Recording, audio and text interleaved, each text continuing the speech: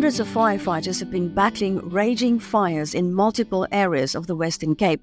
The wildfires stretch across a vast area from Overstrand to Swartland, George and the city of Cape Town.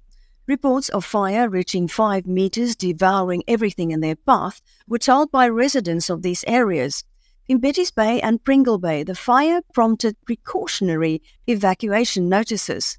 Homes were burned down, with some residents losing everything.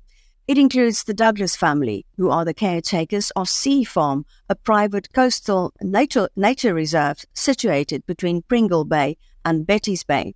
Community WhatsApp groups were alive, with some asking for packets of peanuts and raisins for the firefighters. Volunteers of Pringle Bay and Betty's Bay jumped in to feed them, offering them the chance for a break and a shower, with others offering eye drops. With all resources exhausted at the Overberg, the Cape Town fire officer answered the distress call from Pringle Bay and sent out additional firefighting appliances to assist. Hundreds of hectares have been burned down in the Overberg, and as we speak, fires are still raging in some areas.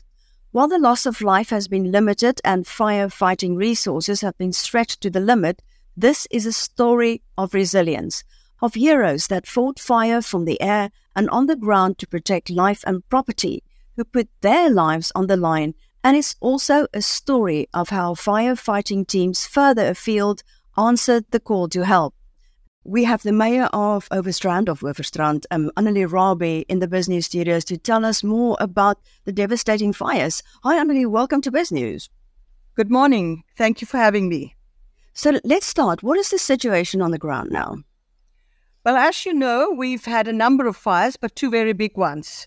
We're entering day 5, both on the Pringle Bay side of Overstrand and then 120 kilometres on the other side of Overstrand, close to Pearly Beach and Biffelias. So our resources are spread across the two sections. So what kind of help have you had from the areas around you? I think this is exactly what fires do. It brings people together. And, you know, we have agreements with municipalities around us, but we are being supported by the city of Cape Town, the town of George, the town of Swartland, which is completely on the other side on the west coast. We have Cape Agulhas, we've got Swellendam, we have the Eden Garden Route district municipality coming all the way from Knysna. So we really are covered and assisted across the spectrum, not asking any questions, not asking whether is it made, but coming in, assisting with water, with vehicles, with feet on the ground, with logistical support. It is just amazing how the firefighters actually get it right, to look beyond and to just focus on getting the fire out. Are the fires worse this year? Because this is a regular occurrence in the Western Cape. Obviously, it is fire season, so we are usually prepared for some of this and we learn lessons from previous fires. But these two are problematic for me. And the interesting thing is that it started on Tuesday in this week at 6 different points at exactly the same time. So I have a question about how did it happen that all of these happened at the same time? So with all the fires that we have, we usually have an investigation.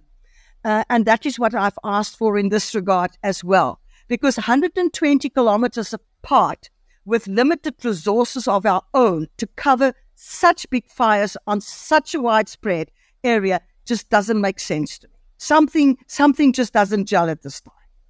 Are you suspecting arson? Well, I'm certainly not excluding it, but it's because I can't prove it at this time. It makes it very difficult for me to even play guess. What I can say to you, we've just about 3-4 weeks ago, we've had an extremely big fire, not quite the extent as the one in Pearly Beach at this time, on the R43 between Stanford and Huntsby. And the report that I got clearly showed that at 10 different points in a circle, the fire was lit. And we have, in fact, because of that, we are offering a reward for anyone with information that would lead to the successful arrest and prosecution of someone.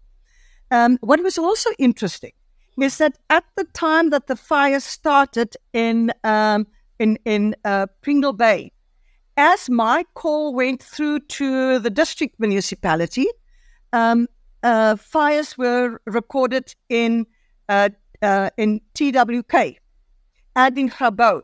And it started at 4 different points around the town of Grabouw. Less than half an hour later, a fire in Villiersdorp. So something just doesn't make sense. Do you think it might be linked to the election? Because this is election season and, there might be a lot of funny business. Well, we were promised that the Western Cape will be made ungovernable. I prefer not to think that way, because otherwise we will be focusing on a story rather than what the issues at hand are. But I do not think we can discount, if I look around last night, a fire in Rawsonville, a new fire in Bonnievale. It is just too obvious. Now, we normally have around between 40 and 50 varying sizes of veld fires in the fire season. That is excluding structural fires, which happens around the clock. But nothing as one-on-one like we are having it this season. And this one is just too peculiar. So I don't want to go into all kinds of theories around this. So let me wait for the report. And if the report suggests that there may be foul play or anything that we will need to be concerned about, I will go public on that. So how big is the area that is affected? How many hectares? Well, if geographically, we are 120 kilometres from one end to the other end. In the Pringle Bay area, we've had just over 800 hectares that burnt. It is a predominantly residential area and mostly secondary housing, with people having holiday homes there, which obviously makes it then even more difficult to deal with fires in such a case. On the other side, the 120 kilometres on the other side with Pearly Beach is primarily farmland, and it is open veld. The challenge with that fire specifically is that, unfortunately, there are not sufficient fire breaks on farms. The farms are overgrown with, not all of them, like everything, but this specific instance, there's areas that are completely overgrown with rooikrans and other alien vegetation, and which is very prone to fire. So last night I was on the scene, and whilst we were looking at the fire in the one direction, within a minute, it jumped on 8 different places across one of our biggest connecting roads, but deep in. So I cannot get vehicles inside. All we can do is then to do peripheral prevention of the fire spreading. But that is becoming even more problematic for us, because the deeper it's in, the thicker it is, the more difficult it is to contain, and jumping of the fire then creates other risks for us. So what kind of losses have been suffered? We, in the Pringle Bay area, we've had 4 houses that were completely gutted. And one of the stories around this is one of our volunteer firefighters who, whilst he was fighting a fire a distance away, his own house burned down. Ooh. And I will never forget the devastation on his face when he realized that his house is gone. But it's also interesting how the community is rallying around him, and assisting. So there we lost 4 structures, quite big structures. We've had other areas where one room or one garage or one chalet was damaged. But also then the smoke inhalation, smoke in the houses, that smell of fire that is currently hanging in the air across my municipality is quite something different. And are many of these firefighters volunteers? We have both groups. On the Pringle Bay side, we've got a very good team of volunteers. They're doing excellent work round the clock. It's a permanent volunteer structure. On the Pearly Beach side, we have also got volunteers, and I'll come back to them now because they're a special breed there. And then also from different towns. where they have volunteer firefighting groups that offered their services and that came in. Just in relation to the Pearly Beach one, I want to reference the farmers of that area as volunteers. Linda, there was no way that we would have been able, despite all the vehicle support that we got from all the other municipalities, to see 30, 35, 40 farmers, and we call them bakkie sakkies. It's a bakkie, and then it has a small little trailer at the back. We call them bakkie sakkies. To see how they just got in there. The night before last, I was in the veld till about 11:30 with them, and they didn't go home. They didn't moan. Nothing. It was just, this is who we are. This is what is facing us. And we're going to do this collectively. It actually makes one quite emotional to see how these people got together. And they don't need to do it. They don't need to step out. But they decided we're in it together. And together we will win this one. Well, if you look at all the messages on social media, and one guy said, well, he stopped following the group on Facebook or something because they were arguing about baboons, which is a big issue in areas like this. And he was just taken by the community spirit. Can you tell us a bit about that? Yeah. Obviously, the baboons makes for a conversation of a different kind, a very interesting one, a very sad one, actually. And I was very concerned about especially the Hankloop baboon troop, which is 70 strong. And at one point, we could only account for 26. One of the volunteer groups then later on found all the others.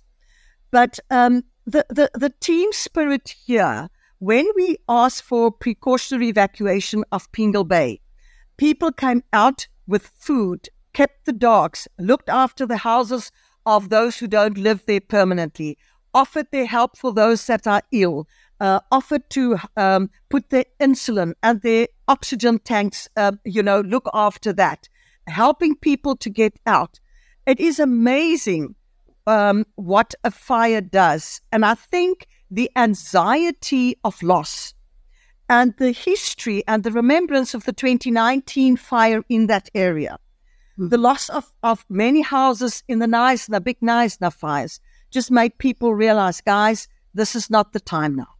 We can fight again later on. Is there lessons that you can take forward from this? Yes, there are. I think there are lessons on an operational level that we need to take forward, and that will predominantly be on how do we manage alien vegetation, how do we clear the area, because there's an impact of this, or it is impacted upon by climate change, and we can never discount climate change. And perhaps just in that regard, there's some areas of fynbos and veld that needs to burn regularly for fynbos to grow. But some of these areas haven't burnt in 30 years. And there was an argument in that specific area that they do not want controlled burns so that we can create buffer spaces. So I think that's a takeout from there. But the bigger takeout really is on the social response. And in terms of the social response, the way in which the community came together to provide food and serve, and the ratepayers organizations, you name it, they were there. Nobody asked a question. They're providing 3 meals a day to 120 boots on the ground. They're providing eye drops. You cannot believe we go through millions of bottles of eye drops when it is fire time. And how the pharmacies got together, how the big retailers got together. And one, for example, said, here is an amount. It's on credit for you. Buy what you need to do. And I think that helps. That really helps. That really says when the chips are down, the people of Overstrand can overcome everything as a team. Can we just quickly go back to the animals? You said that the baboons, they're okay. Some people might not think that's a good thing. What about... In fact, right after this at 10 o'clock, I am having a meeting around the baboons. And I want to just separate the traditional arguments around the management of the baboon troops aside for this at this time. But certainly I am not aware of baboons that were killed in the fire. that there were some baboons that were injured, and that update I need to get, that some of the baboons just fled, some of them came back. The fact that the volunteer groups dealing with baboons can account for all 70, that at this time is for me very important. And what about the loss of life of other animals? I mean, I am not aware at this time of.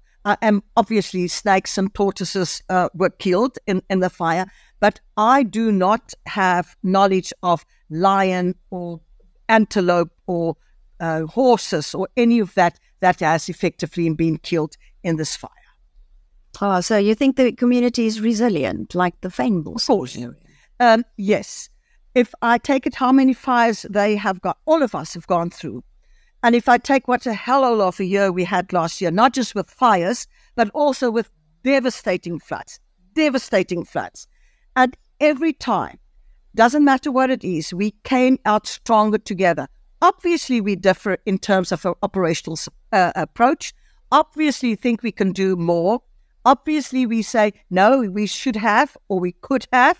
But in the end, it was how we pulled together that made us to get out on the other side and then to attend to those areas where members of our community feel that we haven't 100% gotten it right. And you'll be back. You think everything will grow back and be as it was. Obviously, the houses need to be needs to be rebuilt, but I am sure that they have insurance and other things, so that you can build. The felt will take a little bit longer. I think the scars that the fear for evacuation brought to people, especially older people, and I saw it for myself last night, the anxiety, not so much for them to lose their IDs, but what do they do with their animals? What do they do with their pets? And the fear in older people's eyes, I'm losing everything. I think that will stay with a lot of us for a very long time. And in closing on that one, our firefighters lived through all of this. Last night at 8 o'clock, I said to one guy, it's not my place to tell you, but you better go home. You've been on the scene for 4 days. It's not fair to yourself. Forget about your family. And the firefighters just push. But the anxiety that they go through, I think perhaps we need to sharpen our victim support for those people, because cowboys don't cry. But I believe at times it's necessary just to give them a hug and say you're okay. Well, it looks like the town is in good hands. Thank you so much, Annelie Rabie, the Mayor of Overstrand. Thanks for speaking to us. Thank you.